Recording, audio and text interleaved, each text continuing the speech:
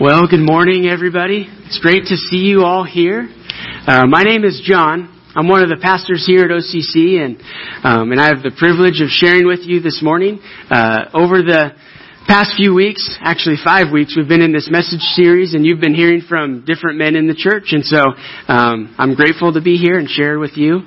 So today we're continuing the series called Relationships at the Box Office. And over the past several weeks, we've been identifying themes in the blockbuster movies that are just as they roll out, actually, and seeing what they communicate to us. And actually, we absorb a whole lot more than we think we do from movies or media. And it's kind of like when our brains slip into neutral. They're open to what's coming at us. So, and if you don't believe me on that, you can ask my daughter. She's 3 years old, and you can ask her about Frozen. What's the theme? Who's the main character? What's their problem? What does she need to do about it? And she could quote a lot of that movie, which is kind of embarrassing for me to say, but it shows you, and we know this, that we absorb quite a bit, even at a young age. So our goal with this series is to shift our brain out of neutral, or at least evaluate after we've seen something. What was the message there? And is that true? And what does God say about it? So it's been neat and a lot of practical help. So over the past 4 weeks, we've covered the issues of pride and deception and communication and manipulation. And those aren't the titles of the movies, or else we might think twice about going to see that movie. But these are the themes that are in there. And they really do impact us. So if you've missed any of those messages, they're all online. I invite you to check those out and hear those. But today we're looking at this movie, The Secret Life of Pets. And so I did get a chance to see it. It came out on Friday, pretty sure. So I took my family, my wife and 2 daughters, 1-year-old and a 3-year-old. And our youngest daughter doesn't sit still long enough. So I actually missed like the last 20 minutes of the movie because we were running around in the hall. But I think I know what happened. And with these movies, you can predict quite a bit. But anyway, if you haven't seen it, that's okay. Take a look at this trailer and then we'll launch from there.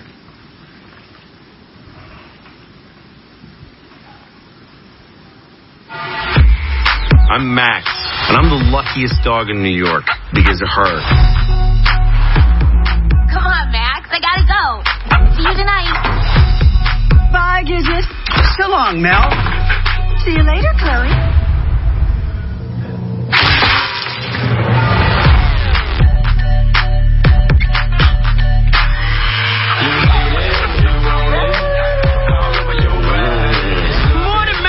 Guys, any plans today? I got big plans. I'm going to sit here and I'm going to wait for Katie to come back. Oh, I miss her so much.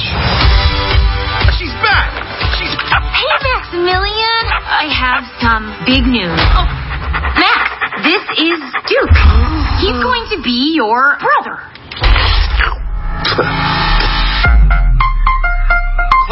Chloe, I got a bad situation. Katie brought home a psychopath from the pound. I don't even have a bed now. I'm sleeping on the floor like a dog. Duke is just ruining our lives. He's ruining. It's an emergency. Aw, you little cutie pie. Hey, Max. I'm headed. Max! What's going on here? Mind your own business. Oh my gosh, what happened to you?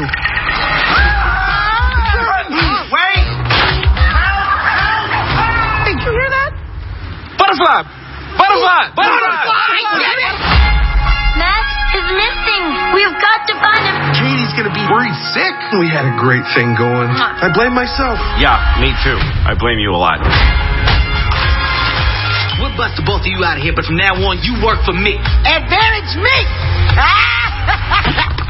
Uh-oh. Just ignore what just happened, okay?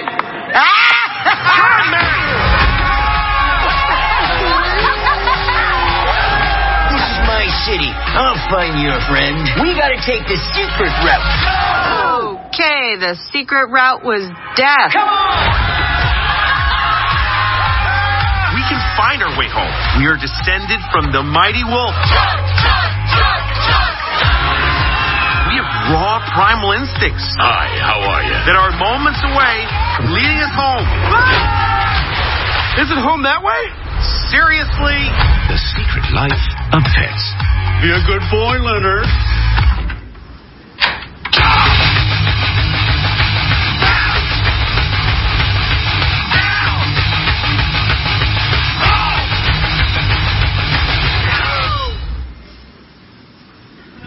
Well, there you go. That's actually the whole movie right there, it seems like. But it was good. It reminded me actually a lot of Toy Story. So if you like Toy Story, you would like that. But it's cute, especially if you're an animal person, you'll love it. But we notice, even from the trailer, you can pick up on several themes. And one that runs throughout, certainly, is the theme of selfishness. The gravitational pull in our own hearts towards what we want. And so there's sort of two plots that develop in this movie, and one is between these guys, the two pets, Max and Duke. So it's kind of like Max versus Duke here. Max is the cute little guy, and his life gets turned upside down when his owner brings home his new roommate or brother or housemate. So now Max has to everything that was once his, he's got to share. He's got to learn, how do I deal with life with this new big person in my life. And then Duke has to learn how to consider other people, which is something that his size doesn't require him to do before now. And there's another theme between, you saw kind of the ragged looking pets, and they're the abandoned pets. They call themselves the flushed pets. All right, and they're jealous, and they have, beef against the pets with owners. And so we see this, a couple of themes develop, and really what runs throughout is everybody wants what they want. And so it's this selfishness theme. And again, it's a movie about animals, and it's cute, but the life and the humor of it comes from personifying human voices, human problems. And so this is the stuff that actually we all deal with. And it drives them. It drives the abandoned pets versus the pets with owners. But it also is in our lives, and it has a really it's a powerful tool to impact our relationships, and it can really devastate even our closest friendships. So here's, just imagine with me. Imagine if your thoughts were completely audible, clearly audible to other people.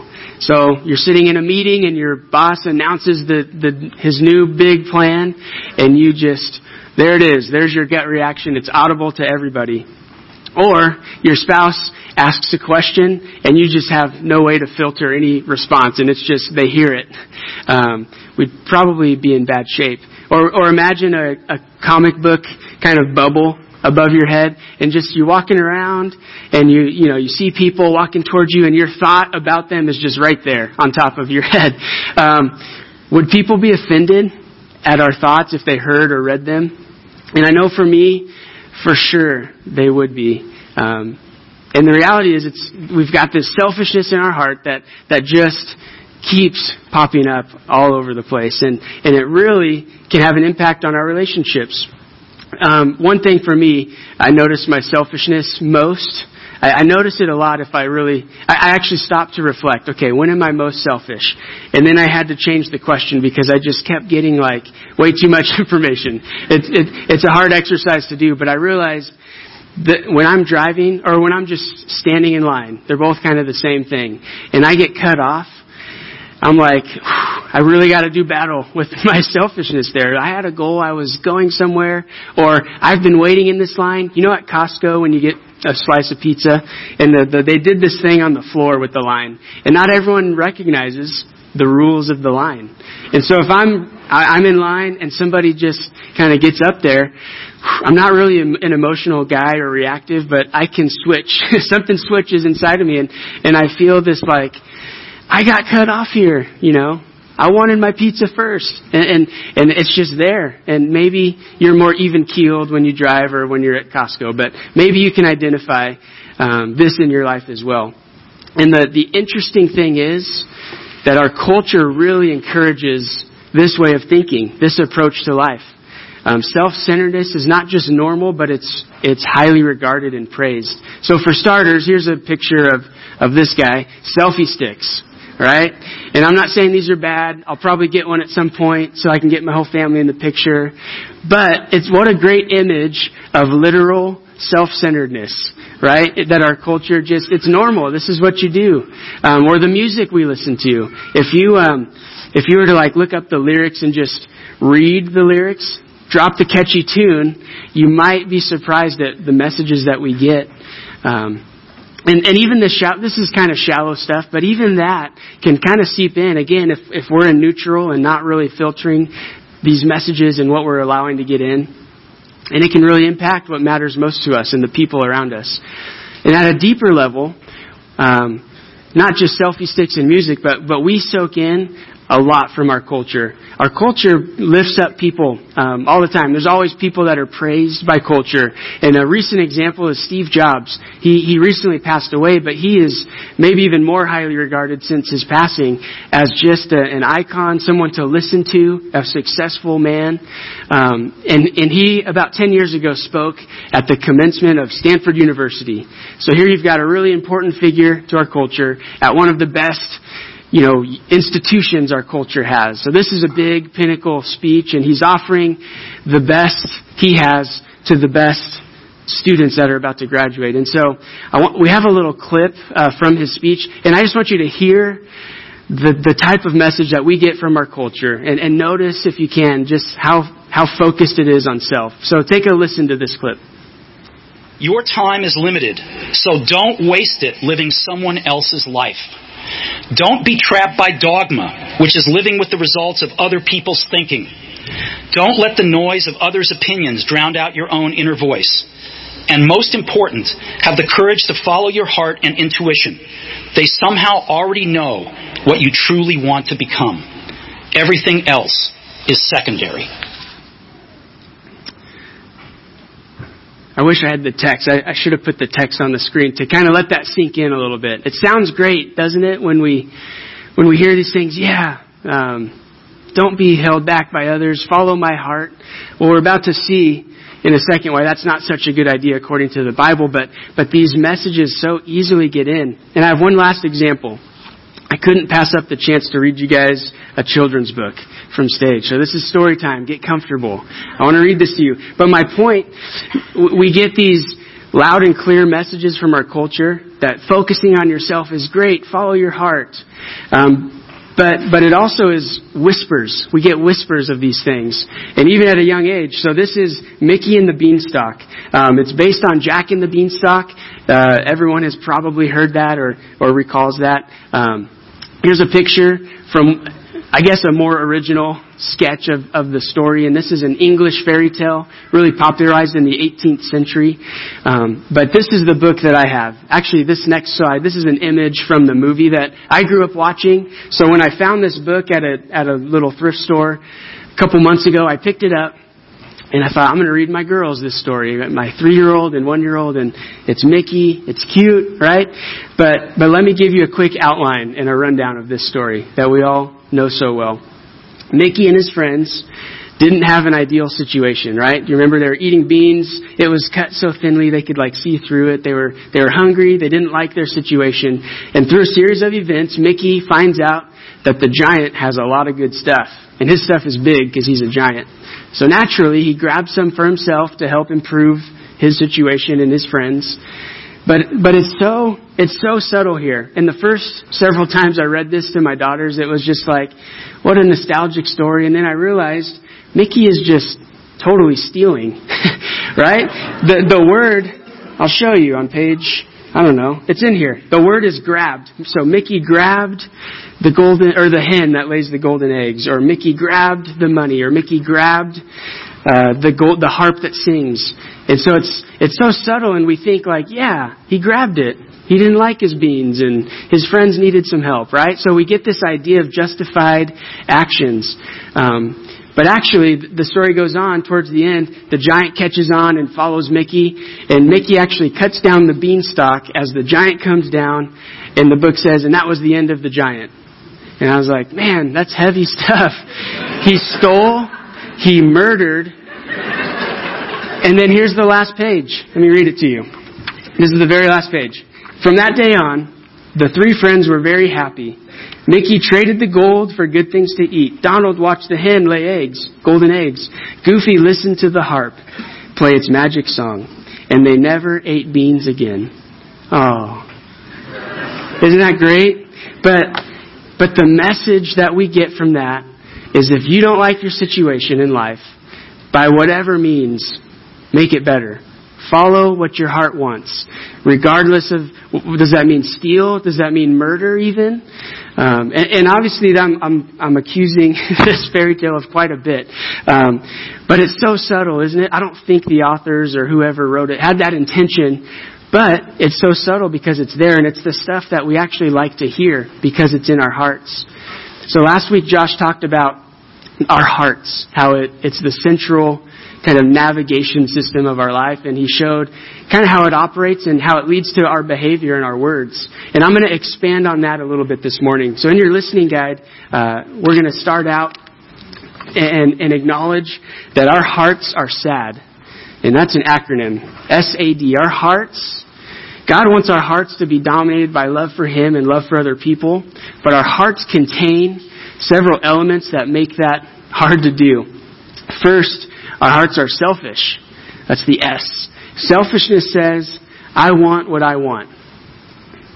This is what we hear our children say just about as soon as they can talk, right? Mine or no, or they hold things closely. And the Bible has a word for this kind of selfishness. It's eveleth.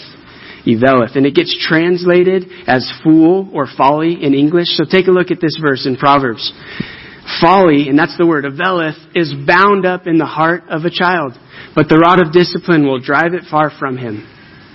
So this stuff, this selfishness, I want what I want, it's bound to our hearts from birth. And we have to battle this still as adults. There's two more components to the sad heart. The A says arrogant. Our hearts are arrogant. So not only do we have some desires, I want what I want, but actually, I deserve this. I deserve this thing. And the word in the original biblical language is haleleth. I won't say that again because it'll be wrong, but that's the word, and it gets translated as madness in English. And then this last thing, damaging. Our hearts are damaging. So we want what we want. I actually deserve this more than others. And if somebody else gets this, or if they get there first, I'm willing to do some harm to get it. I'll cut down the beanstalk, so to speak, or act out on this new roommate that showed up at my house and try to get him kicked out or whatever. We're actually willing to take some steps to do harm to others. And these last two components we see in Ecclesiastes 9:3. It says, the hearts of men, moreover, are full of evil. That's the word, that word ra is the damaging idea. We're full of evil. And there is madness, and that's the haleleth. There is arrogance, madness in their hearts while they live. We've got this while we live. And then we join the dead. So until the day we die, this stuff is there. And it's bound from birth till we die. This selfishness, arrogance, damaging heart is what we have. And you may have heard the phrase, they're in their own little world today, or something like that. And we know that could never be true. A quick search will show you that there are now 7.4 billion people in the world today. So first of all, that's a lot of selfie sticks. 7.4 billion, that's a lot to get out there, but that's also 7.4 billion hearts that are all comprised of this stuff.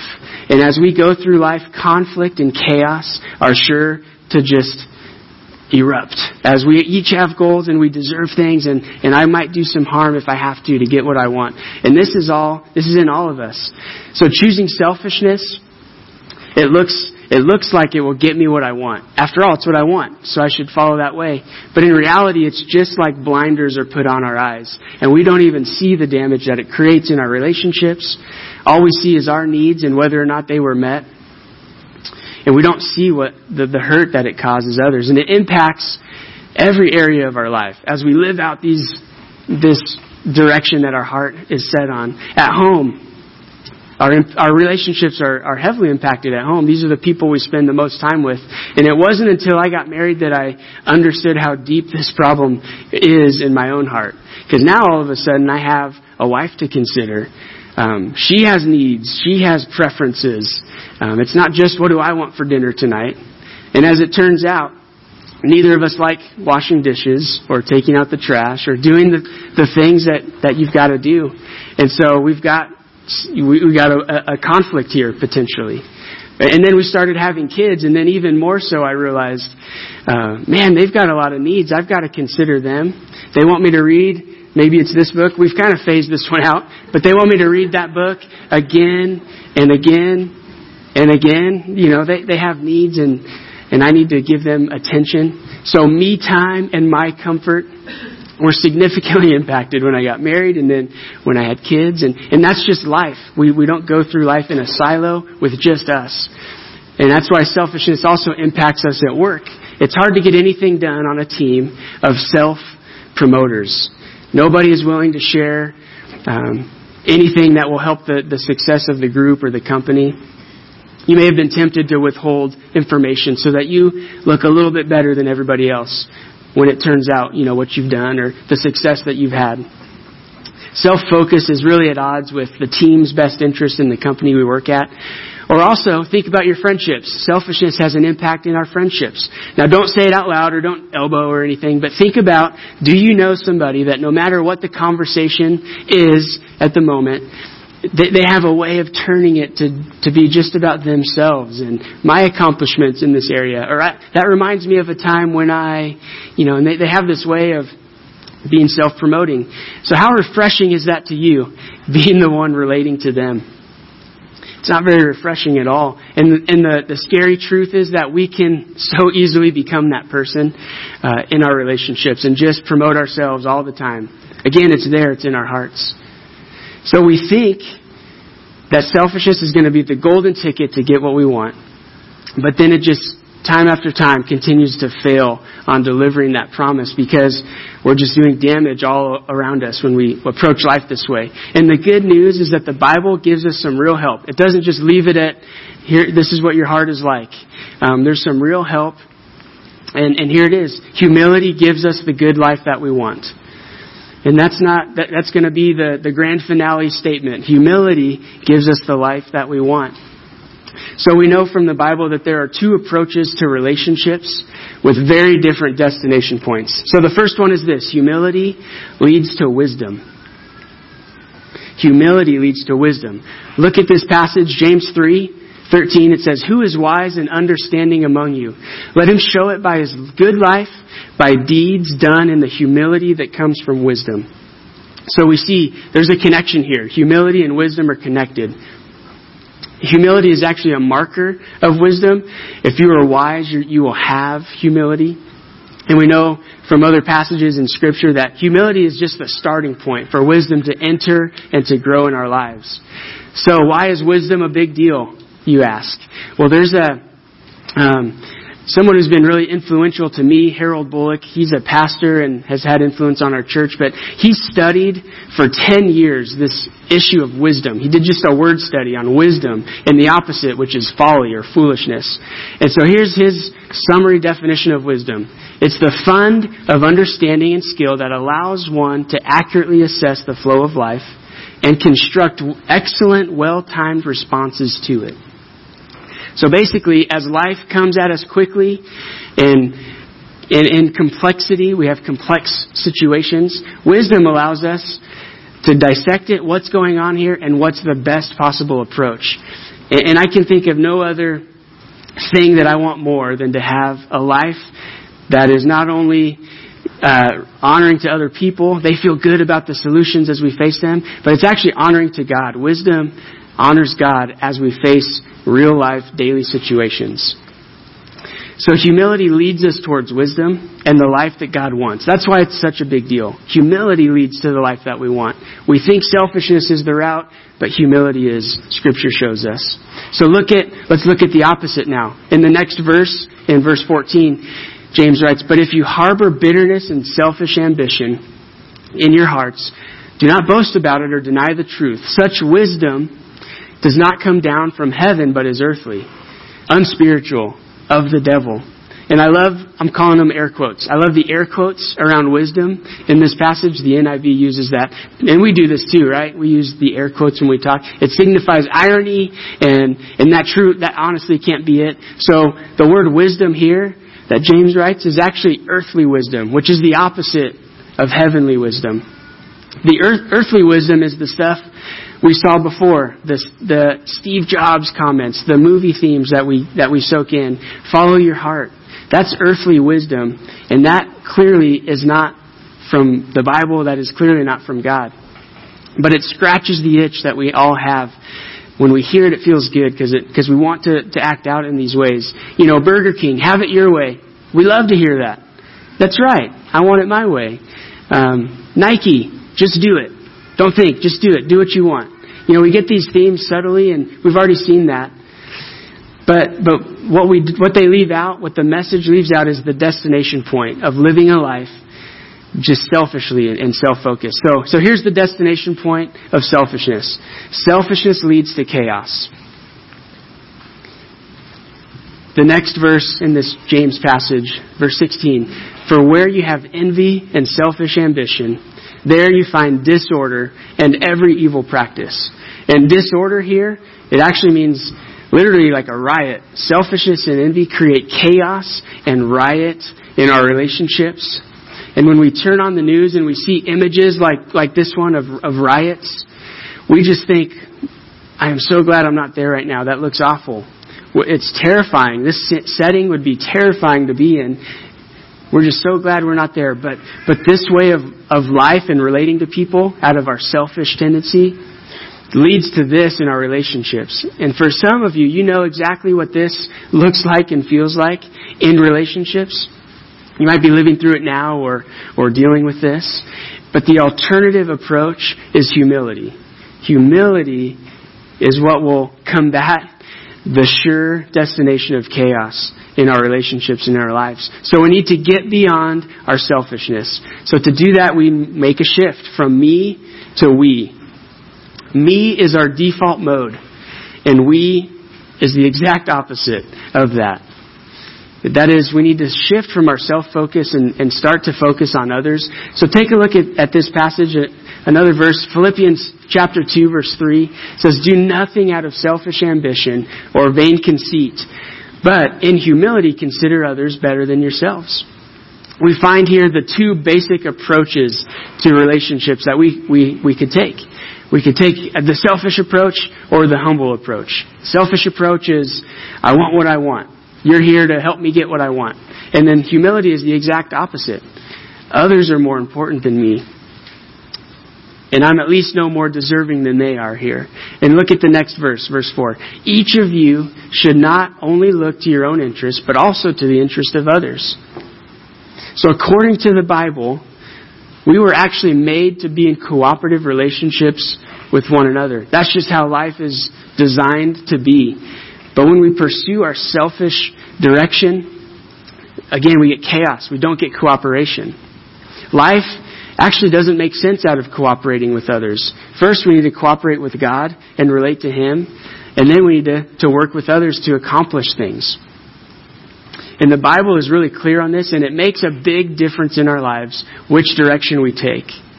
And so in order to make this shift, it requires a few components to it. Like, okay, cool, how do I do that? I'd love to shift to being more others thinking. Well, here's some ideas on the back of your guide. We can replace competition with cooperation. Competition is our default mode. Competition says, I'm better and I'll prove it. And this comes natural to our selfish heart. Others are in our way, and so I got to compete. But cooperation says, let's accomplish something together. We're better together. We can get there. Next, replace comparison with complementarity. All right, and we don't use complementarity. We don't use that word all the time. In fact, if you type it, you get the red squiggly lines on Microsoft Word.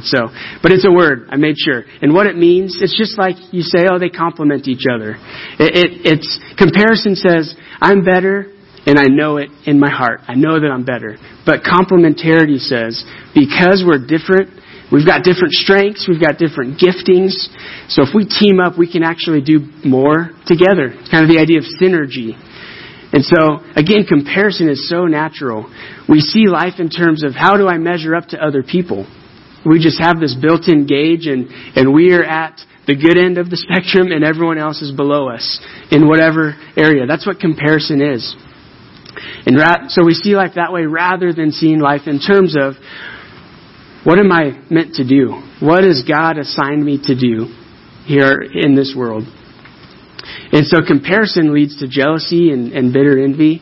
And here's the really humbling truth. So side comment, we can choose humility or we can get humbled. Those are our two options. But and the humbling truth of this matter is, when we compare ourselves to the only one worth comparing ourselves to, we all fall short. Jesus was the only person ever to live perfectly and humbly. Although he was God, he embodied humbleness that we need to model. And when we compare ourselves to him, we all fall short. There is no spectrum that we're on. We're just way down. And here's the last thought, that we need to replace conflict with care. Conflict is the result, like we saw. Conflict is that chaos that comes from our selfish goals colliding. But care is actually putting others before ourselves. It's getting past ourselves in order to think about others. What do they want? What might they need? And I can almost guarantee you we're always going to have people in our lives that require almost every ounce of energy that we have to just get over ourselves in order to care for them. I'm pretty sure that that's always going to be the case. Always a chance to practice this. And so we're left with a battle to do in our own hearts. Selfishness really does make sense, actually, if you lack a greater purpose in life than yourself. If you're living for you, selfishness is the right way to go. But if you desire a greater purpose, and if you desire to follow the example of Jesus and experience life more fully, then humility makes a lot of sense, because we've got a greater mission than just ourselves that we're on. And all of these attitudes, cooperation, complementarity, care, they all enable that greater mission to happen, because we need others to team up with to do that. And now I had this image come to mind as I was thinking of these things, and I can't explain why it came to mind, but ice curling. The picture of ice curling came to mind. I'm not a curler. I watch it about every 4 years if I happen to see it during the Winter Olympics. But here's ice curling, and you might know. But the goal is to slide that stone across the ice and to land it as close to the target on the other side as possible. You get the most number of points.